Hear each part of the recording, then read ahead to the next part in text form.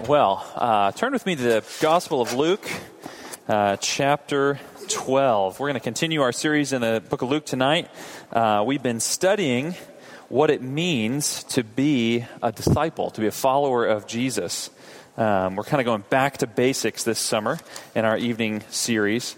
And to do that, to learn about what it means to be a follower of Jesus, we've been looking at the middle section of the Gospel of Luke, chapters 9 through 19.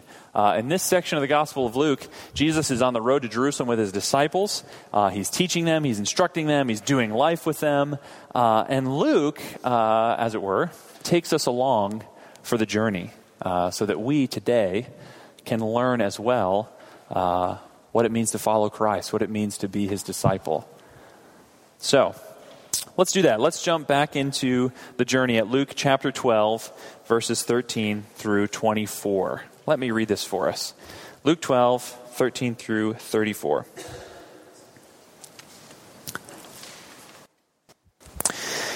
Someone in the crowd said to Jesus, "Teacher, tell my brother to divide the inheritance with me." But he said to him, "Man, who made me a judge or arbitrator over you?" And he said to them, "Take care and be on your guard against all covetousness. For one's life does not consist in the abundance of his possessions." And he told them a parable, saying, "The land of a rich man produced plentifully. And he thought to himself, 'What shall I do? For I have nowhere to store my crops.' And he said, 'I will do this. I'll tear down my barns and build larger ones. And there I will store all my grain and my goods. And I will say to my soul, Soul, you have ample goods laid up for many years. Relax. Eat, drink, be merry.' But God said to him, 'Fool, this night your soul is required of you, and the things you have prepared, whose will they be? So is the one who lays up treasure for himself and is not rich toward God.' And he said to his disciples, 'Therefore I tell you, do not be anxious about your life, what you will eat, nor about your body, what you will put on. For life is more than food, and the body more than clothing. Consider the ravens. They neither sow nor reap. They have neither storehouse nor barn, and yet God feeds them. Of how much more value are you than the birds? And which of you, by being anxious, can add a single hour to his span of life? If then you're not able to do as small a thing as that, why are you anxious about the rest? Consider the lilies, how they grow. They neither toil nor spin, yet I tell you, even Solomon in all his glory was not arrayed like one of these. But if God so clothes the grass, which is alive in the field today and tomorrow is thrown into the oven, how much more will he clothe you, O you of little faith? And do not seek what you are to eat and what you are to drink, nor be worried. For all the nations of the world seek after these things, and your Father knows that you need them. Instead, seek his kingdom, and these things will be added to you. Fear not, little flock, for it's your Father's good pleasure to give you the kingdom.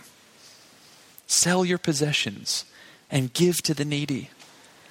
Provide yourselves with money bags that do not grow old, with a treasure in the heavens that does not fail, where no thief approaches and no moth destroys. For where your treasure is, there will your heart be also." Let's pray together. Lord Jesus, we pray that you would take these words that you spoke so long ago and recorded for us in the Gospel of Luke, and you'd make them alive to us tonight again. By your Spirit, we pray. Give us hearts to hear, Lord, what your Spirit is saying to your church. God, we ask that we would be changed and we would grow more and more into your likeness as a result of attending to this word together. We pray this in your name, Lord Jesus. Amen. Okay, so our text tonight is clearly about possessions, right? You see that in verse 15, verse 32. This text is all about wealth. It's about money. And in particular, Jesus addresses here, I think, two of the most common heart attitudes that we have when it comes to money or wealth or possessions. On the one hand, there's what he calls covetousness. That's verse 15. Look there, he says, "Be on your guard against all covetousness." And then on the other hand, there's anxiety. In verse 22, Jesus says, don't be anxious. Two different attitudes that we often fall into when it comes to money, both equally problematic. But, even though they're problematic, even though we sort of look at them and we think, yeah, that's kind of out of line with living in God's kingdom, with living as Jesus as Lord, they're two attitudes that it's so easy for us to slip into, isn't it? And so Jesus helps us as he brings them into light, and he shows us a better way to approach this topic of money. Now, before we dive into each of those heart attitudes and what Jesus has to say there and how he points us to a better way of living, let me just say, if you're here and you're new to Christian things, if you're here, you're visiting with a friend, or you're just sort of exploring Christianity, maybe you're a bit suspicious when it comes to talking about money in church. Here I am. I said that this whole text is going to be about money. You're here in a church and you're thinking, oh no, I walked into one of those churches where they're just going to beat me over the head and tell me that I need to give them money. And if that's you, maybe rightfully so, you're a bit suspicious. Some people have used Christianity in terrible ways to weasel people out of their money. But I hope you see, and I promise you, tonight, this sermon is not going to do any of that. And I hope you see that real Christianity is not that. That real Christianity is not just a tool to sort of weasel people out of their resources. Rather, in fact, Jesus is addressing here one of those realities of human life that we can't escape. All of us, in some way, have to deal with the issue of money. Whether we're very well off or whether we're struggling to make ends meet. And the question is, does God make any difference in that? When we approach our material possessions, our wealth, our money, whether we have a lot, whether we have a little, does being a follower of Jesus actually connect to this everyday feature of living life? And as we've said, so often when it comes to this everyday feature of living life, we fall into one of these two heart attitudes. Think about it. Think about covetousness. Now, that's not a word we use much anymore, is it? None of you probably woke up this morning and thought, I'm experiencing some covetousness, right? Probably not. What does it even mean? Okay, well, a covetous heart basically says this: I need more to be happy. I need more to be happy. On the other hand, an anxious heart, what does an anxious heart say? An anxious heart says, I don't have enough to be safe, to be okay. Do you see those twin attitudes? I need more to be happy. That's covetousness. I don't have enough to be okay, to be safe. That's anxiety. That's worry. Now, I think that's pretty much how most of us feel at one point or another in our relationships towards possessions, towards wealth. The question is there any way out? Because oftentimes we sort of ping back and forth between them. I need more to be happy. I don't have enough to be okay. Well, let's look at how Jesus addresses these issues. First, covetousness, verses 13 through 21. So someone in the crowd sort of calls out to Jesus, says, Teacher, tell my brother to divide the inheritance with me. Okay, well, we don't know a whole lot about this guy or his situation.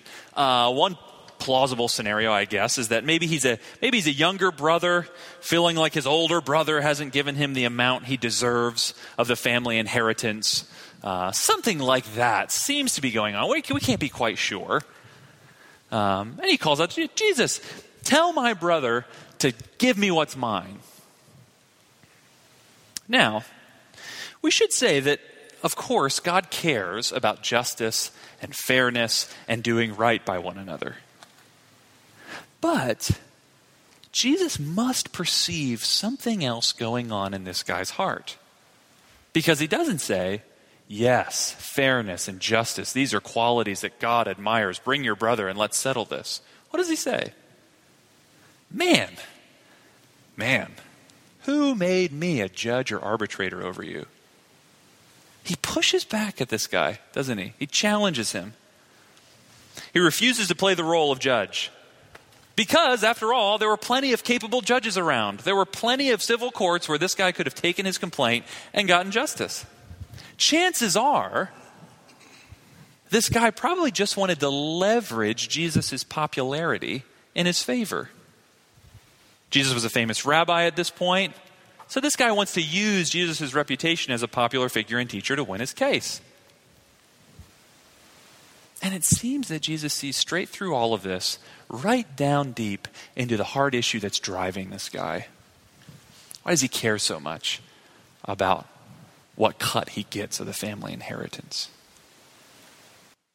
Jesus must see something deeper because he turns and he warns them and says, be on your guard against all forms of covetousness. Be on your guard against the heart that says, I need more to be happy. Why? For my money, this is one of the greatest lines that Jesus ever spoke. I love this line. For one's life does not consist in the abundance of his possessions. Your life does not consist in the abundance of your possessions. And then, Jesus does what he always does. He tells a story. He tells a story of a rich man who has so much produce and so much wealth that he has to tear down his barns and build bigger ones just to fit it all. This guy kind of has the problem that we all sort of wish we had. Oh no, there aren't enough digits in my savings account to fit the amount of money that I need to put in there. Bank of America just won't let me put more in there. Yeah, okay, I'll have to open up another account over at Webster Bank to fit the amount of cash that I have into my savings account. That's what this guy's dealing with. He has enough to store it all up, take early retirement, relax, eat, drink, be merry, he says to himself. Obviously, Jesus is painting a picture here of a guy who has it all. You know, this is the sort of tech developer who creates the breakthrough piece of software, sells it for millions, and can retire at age 30. He's working the 4-hour work week. You know what I'm saying? He's living the dream. And you see what Jesus is doing here? He's sort of drawing us in. He's drawing us in and saying, what if you had all the material possessions you could ever ask for? What if that were you? Your heart says, I need more to be happy. Well, okay. What if you had it all? What if you were tearing down your barns and building them bigger? Would you be happy then? Jesus says, no. Only if you're a fool. Because one day, you're going to die. And probably sooner than you think. And nothing goes with you. That's Jesus. That's not preacher, right? That's what Jesus says. You know, it's funny. I heard a TED Talk the other day about people sort of looking at statistics and whether they think that those have ramifications on their own lives. And it's so fascinating that all of us are sort of ingrained optimists. You know, when people sort of look at studies and it say, you know, chances are that like 30% of people in the world this calamity is going to happen to them.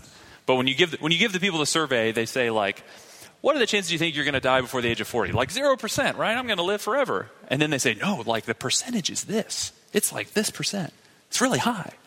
And then they give them the survey again and it says, okay, do you think you're going to live that long? And only like 2% think they're actually going to like live any longer, live any shorter. Like it makes no difference. Everyone thinks they're going to live to a ripe old age and be just fine. But Jesus says, you know what? Whether you live to a ripe old age or not, material life ends. Temporal life will end. Life the way it's going now is going to end. And the things you have prepared, whose will they be? And you know, and then Jesus says it's not just the fabulously wealthy who are at danger here, but he says it's all of us. All of us are at danger. Anyone who lays up treasure for himself and is not rich toward God. You see, where is life and happiness really to be found? Not in getting more and more material possessions. But Jesus is saying true life is found in being rich toward God. Rich toward God. What is Jesus saying here? Do you remember the Cat Stevens song, The Cat's in the Cradle? I would say I'm dating myself by referencing that song, but that one predates even me. Do you know this song, The Cat's in... Matt knows it. Yeah, thanks, Matt. Matt, you saw Bruce Springsteen in concert once, didn't you? You're going to get all my music references. That's awesome. Okay. So do you remember the song Cats in the Cradle? Okay, so here's the Cats in the Cradle. It's a song about a dad and his son. And the son keeps coming up to the dad and asking to play together. Dad, let's hang out. Let's play together. Let's play catch. I want to talk to you about my girlfriend, blah, blah, blah, blah. And the dad keeps saying to his son, you know what? I'd love to do that, but I can't. I need to go to work. I got to go to this meeting. But, one day we'll spend some time together. One day I'll come and play catch with you, whatever. And each verse, the kid gets a little older and older. And then the kicker at the end of the song is that, the dad is old and the kid is grown up. And finally, the dad calls his son and says, hey, son, let's get together. Let's spend some time together. Let's talk.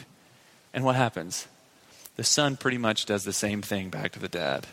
Sorry, Dad, I can't today, but another time, I promise. We'll do it again soon. It's pretty heart-wrenching, actually. But I think that song points to a fact that we all get. That what really matters in life are relationships. Right? Who cares if you have tons of respect in the office and $1 billion in the bank and 3 vacation homes if your kids won't even talk to you when you call them? Wouldn't you trade all of that for a right relationship with your son or with your daughter or with your father or with your mother or with your husband or your wife? Wouldn't you trade all of that for that? Wouldn't you rather be rich toward them? Rich in relationship with them. Wouldn't you be rich in that way than have all the wealth in the world? And of course we would say yes. That's way more important. But friends, what if there was an even more important relationship than those, you see? What if it was possible to be in relationship with someone who knew us more intimately than a husband or wife could ever know us? And who loved us more unconditionally than any father or any mother? What if we were made for a relationship that would fill the deep longing of our soul? That longing to be happy and to find joy that lasts. A longing that no amount of material possessions can satisfy, and if we're honest, no human relationship can satisfy. Friend, what if we were made for a relationship with God, you see? And Jesus is saying, are you rich toward God? God, who is the very ocean of our being, and the one whose beauty will ravish us and whose love will delight us for worlds without end if we're in a right relationship with him. What good is it to have piles of treasure bulging out of barns, to have 6 or 7 figures in the bank account if you don't have God? We all know that it's a tragedy to have it all and to be estranged from a child or from a parent. But friends, don't you see, it's a disaster to have it all and to be estranged from God. Because only he can make you happy with an eternal happiness.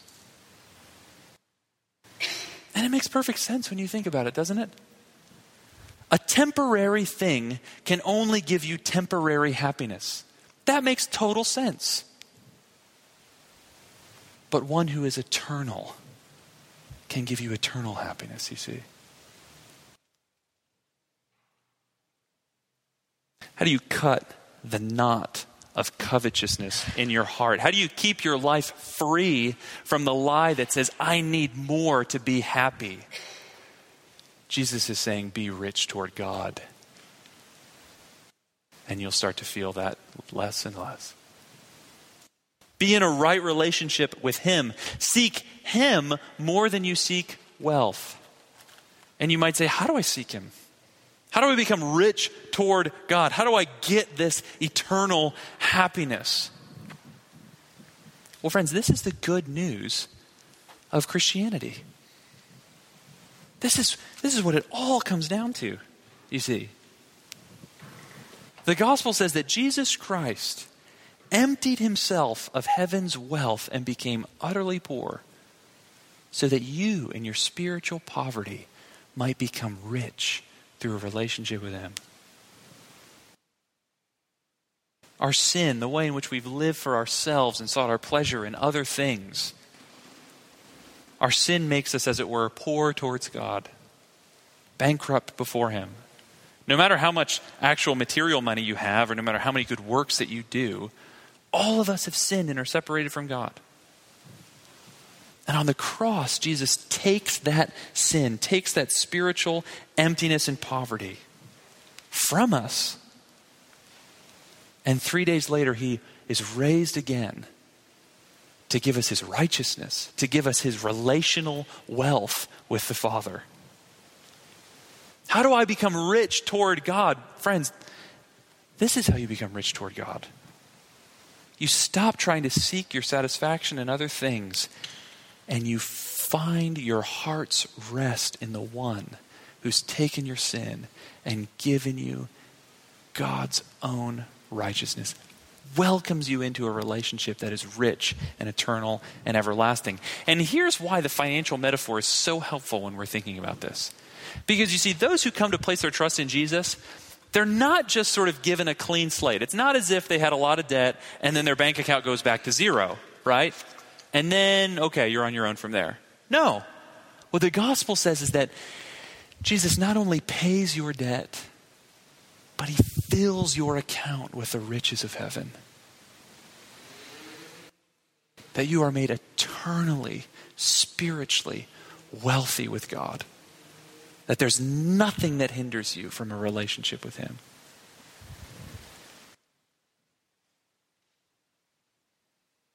What does it feel like to be rich toward God?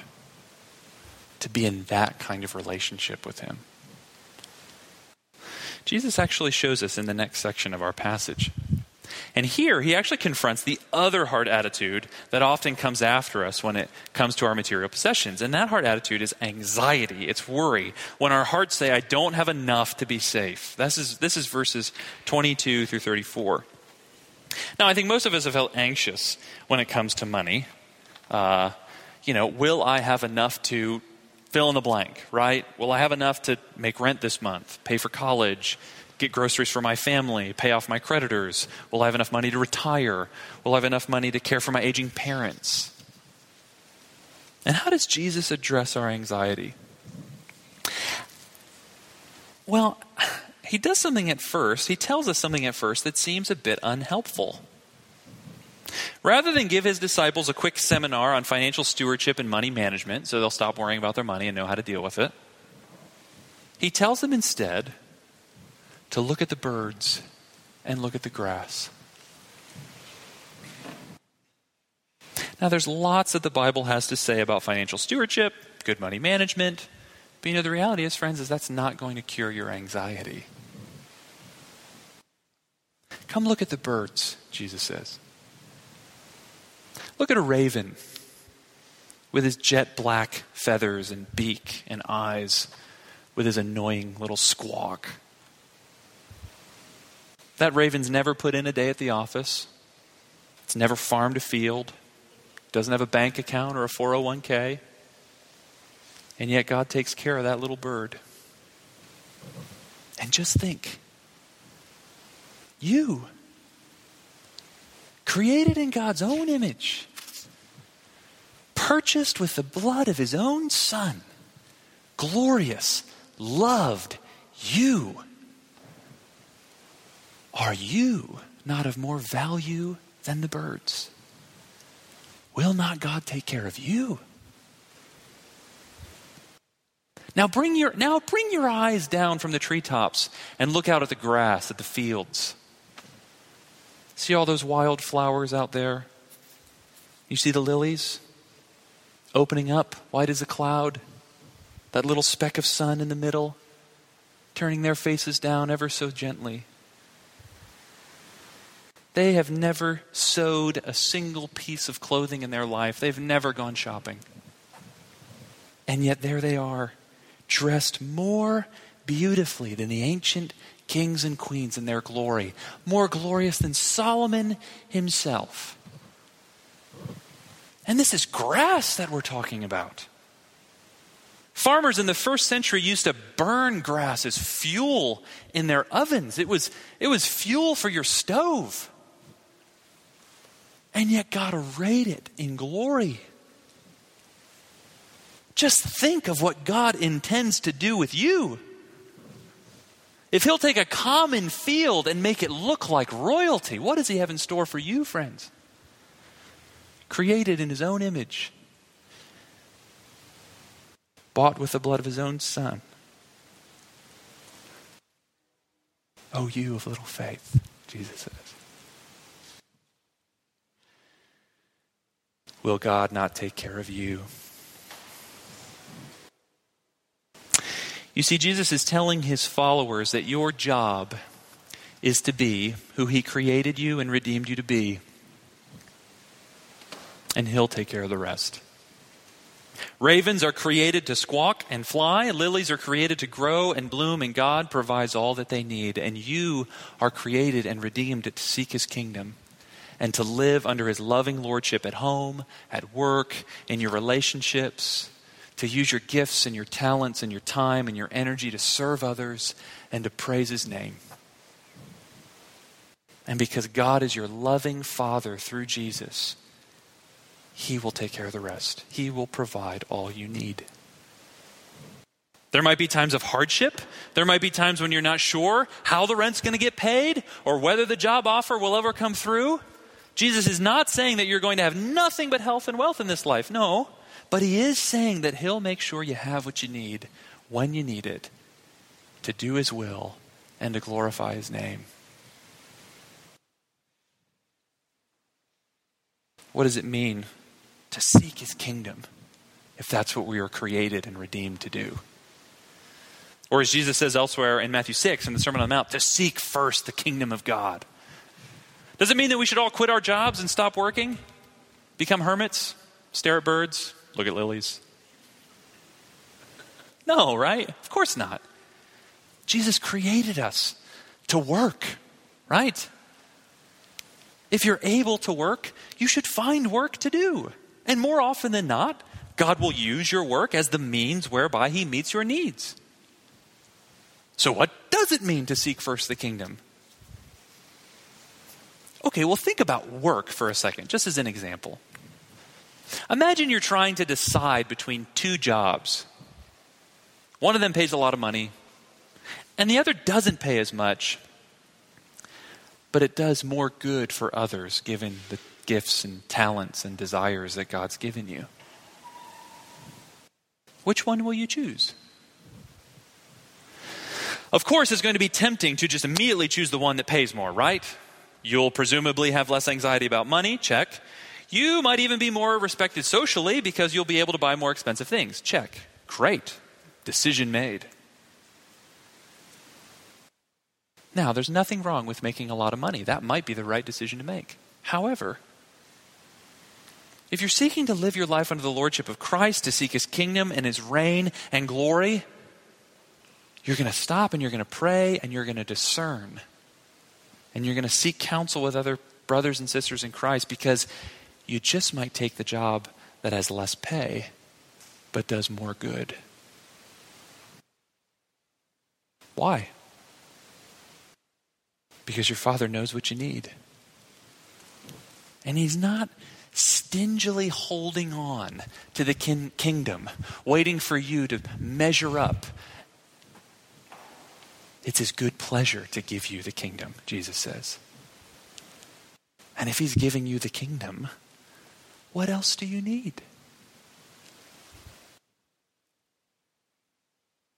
So Jesus shows us two unhealthy heart attitudes to money: covetousness and anxiety. And he shows us that if we're rich toward God, if we know God as our Father through Jesus Christ, then we can actually be free from both to seek his kingdom. But what's the positive vision here for disciples? He's shown us what not to do. Don't be covetous. Don't be anxious. What should we do? Briefly. Look at verse 33. Here's Jesus' program for your money. Sell your possessions and give to the needy. Exercise, Jesus says, radical, strategic generosity. Instead of thinking that you need more to be happy or worrying that you don't have enough to be safe, you can see your wealth, no matter how much you have, as a means whereby you can do good for other people, especially those in need. And doesn't this make sense as followers of Jesus? Didn't Jesus see us in our need and come to us with radical, undeserved generosity and give his own life for you and me? How could we not in gratitude then turn to others and give and meet those needs, even when it's costly? Now you have to remember that in the first century, most of your material worth and wealth sort of existed in the form of stuff, right? So when Jesus says, sell your possessions, I don't think he means sell all your possessions. I think he means convert some of your wealth that exists in the form of flocks and chickens, convert that into some sort of transferable medium, and then give it away to those in need. Now, for most of us today, we don't have that same problem. Our material wealth comes to us in the form of a paycheck every month that's probably direct deposited into our bank account, right? Not in the form of crops or chickens. So we don't necessarily have to do a lot of selling in order to give. But what we can do is we can say, I'm going to dedicate a certain amount every week or every month to do good to others. I'm going to give strategically to help those in need. Whether it's Syrian refugees fleeing from their country in fear, whether it's children and families in countries stricken by poverty and hunger, whether it's young women caught in human trafficking, or whether it's much more close to home, fellow church members, my family in Christ, people right here in my spiritual family who have just real practical needs that I can meet by setting aside part of what God's given me to bless them and help them. And here's what's very interesting. Jesus says that when you do that, when you live that way, you become more and more rich toward God. Treasure in heavens is how he puts it. Treasure in the heavens. Now, I don't think that Jesus is talking about a growing pile of gold coins that's waiting for you in the new heavens and new earth, as if you're sort of playing some kind of version of Super Mario Brothers, and the coins keep sort of getting rung up to the score bar above, right? Jesus is using imagery here, something concrete, something tangible. And I think he's saying something parallel here to what he's saying in verse 21. Both of these are sort of the conclusions of the two halves of our passage, right? Like he's talking about being rich toward God. An ever-growing relationship with God that will continue into eternity, full of satisfaction and joy. Radical generosity puts God first and foremost in our lives. And if our treasure is in God in that way, then that's more and more where our hearts will live. As we exercise generosity, our hearts actually become less prone to covet and less prone to worry, and more expanded to love and know the God who made us and loves us. In other words, radical generosity is one of the means the Holy Spirit uses to increase our trust and love and joy in God that continues from this moment all the way into eternity. And when the kingdom comes in fullness, Jesus is saying, we won't be disappointed. Because every effort we make to open up our hands to other people in this life in generosity for God's sake, Jesus is saying you are going to be met by all the more of the soul-satisfying love of God, 100-fold in the world to come. Friends, the reality is no one in heaven, in the new heavens and the new earth, will wish that they had given less. In heaven, everyone will wish that they had given more. You see.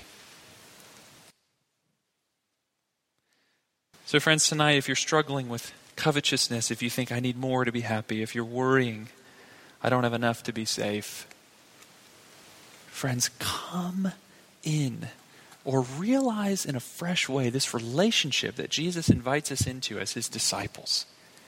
To walk with God as our Father, to be rich toward God, and to realize that he'll meet all of our needs. And in the kingdom, we'll enjoy him forever. Let's pray together.